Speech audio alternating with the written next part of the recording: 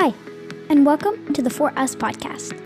I'm your host, Nandini Vanudia. This is a self-care podcast for the next generation of leaders, change makers, and people who are passionate about themselves. Here, we learn how to apply self-care tools into our daily lives. We're all learning and growing, so let's do it together. This podcast is not just for you, not just for me, but for us, for all of us.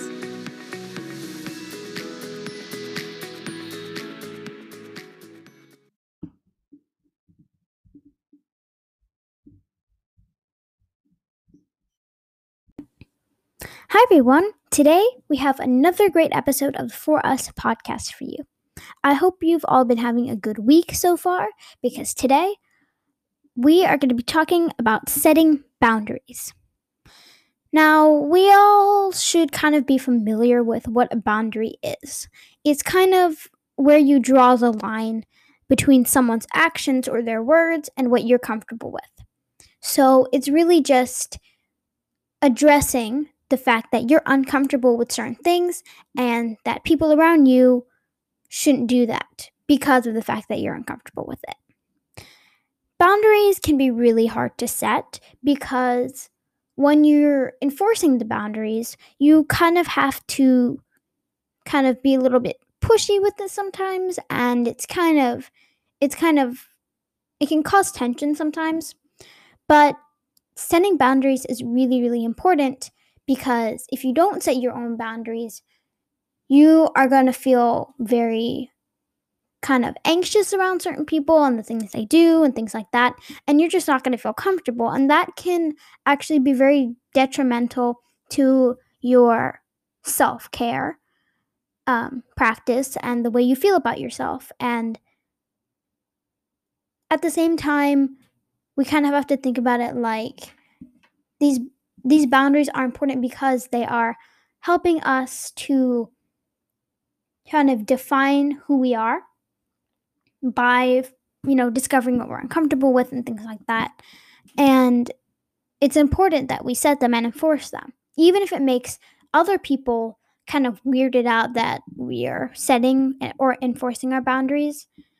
So today I want to talk about some tips and some little ways that you can start setting your boundaries and ways to enforce them. So the first one is to set them as early as possible. If you don't have a kind of set of boundaries, it would be good to really get into that kind of practice, because it gets harder as you get older to start establishing your boundaries. It's so much easier when you're younger, and then that way people get more familiarized with your boundaries, and you also get more, practice in enforcing them. Number 2 is to stay consistent.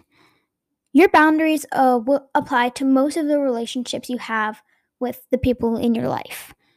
Don't be afraid to enforce them just because you might tick someone off or something. Not all of the relationships that you have now are going to last in 5 or 10 years. So it's okay. What's more important is that you're comfortable with the environment that you're around, even if that means you have to kind of be a little bit pushy about enforcing your boundaries. It's important that you have a good sense of your kind of self-care practice and your self-esteem, things like that. And setting boundaries can help with that. The next one is don't overdo it. And what I mean by that is don't obsess over setting your boundaries. It's good to have some kind of regulation with them, but don't obsess over them. Dr. Tara Quinn Cirillo says, get a healthy level of thinking about boundaries. Have some, but don't be dictated by them. And that's a perfect way to sum this point up. You need the boundaries because that's how you kind of limit the kind of things you're comfortable with and uncomfortable with, things like that. But don't be completely dictated by them, because that can also be detrimental to your self-care and your self-worth and even your mental health to some extent. The next one, number 4, learn to say no and defend your values and your boundaries. And I know this tip is also from last week on how to build your self-esteem and self-confidence, but this also applies equally to setting your boundaries. Setting your boundaries is completely different from self-confidence and self-esteem because it's just something that we all need to do, whether or not we suffer from self-confidence issues or anything like that. But this also equally applies because if you can't stand up for yourself or your values or your boundaries, you're not going to be able to enforce them properly. You need to learn how to say no and how to defend and enforce your boundaries, because then you're just going to be in a very uncomfortable position in that relationship that you're with with that person, and it's just not going to be good for either of you because that person is pushing your boundaries and you're just not going to want to spend time with them, and it's just going to cause tension. So it's better to enforce your boundaries and get your sense of, okay, this person knows I don't like this, so they shouldn't be doing it anymore. So things like that. And the last one we have is number 5. Although we all need to set our boundaries and we all need to have them, we need to have respect for other people and their own boundaries, right? Because we are asking for respect for us and our boundaries, so we should show the same to others as well.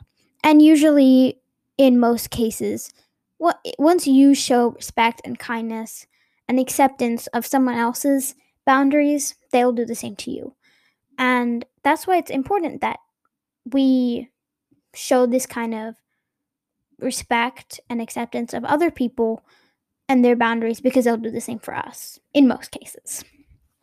So let's recap our 5 ways on how to set boundaries, or 5 tips.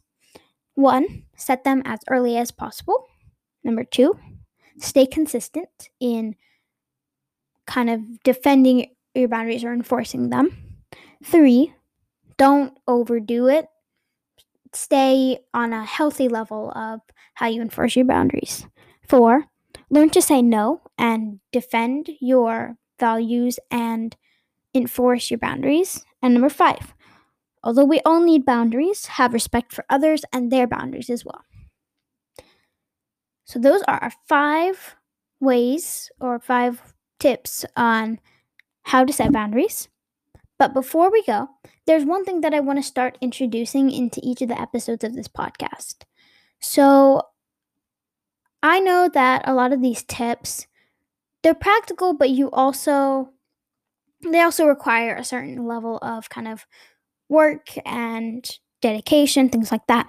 So I want to have one tip each week, just about really anything regarding self-care, that you can just try to do for the rest of the week and see how it impacts you. And positively or negatively, you can email me if you want more tips or even how the tip impacted you. So, this week's tip: drink at least 8 glasses of water every day. Drinking water is so important because it can help clear your skin, it increases your energy level, and helps you keep hydrated throughout the day. Thank you so much for listening, and we'll see you next time.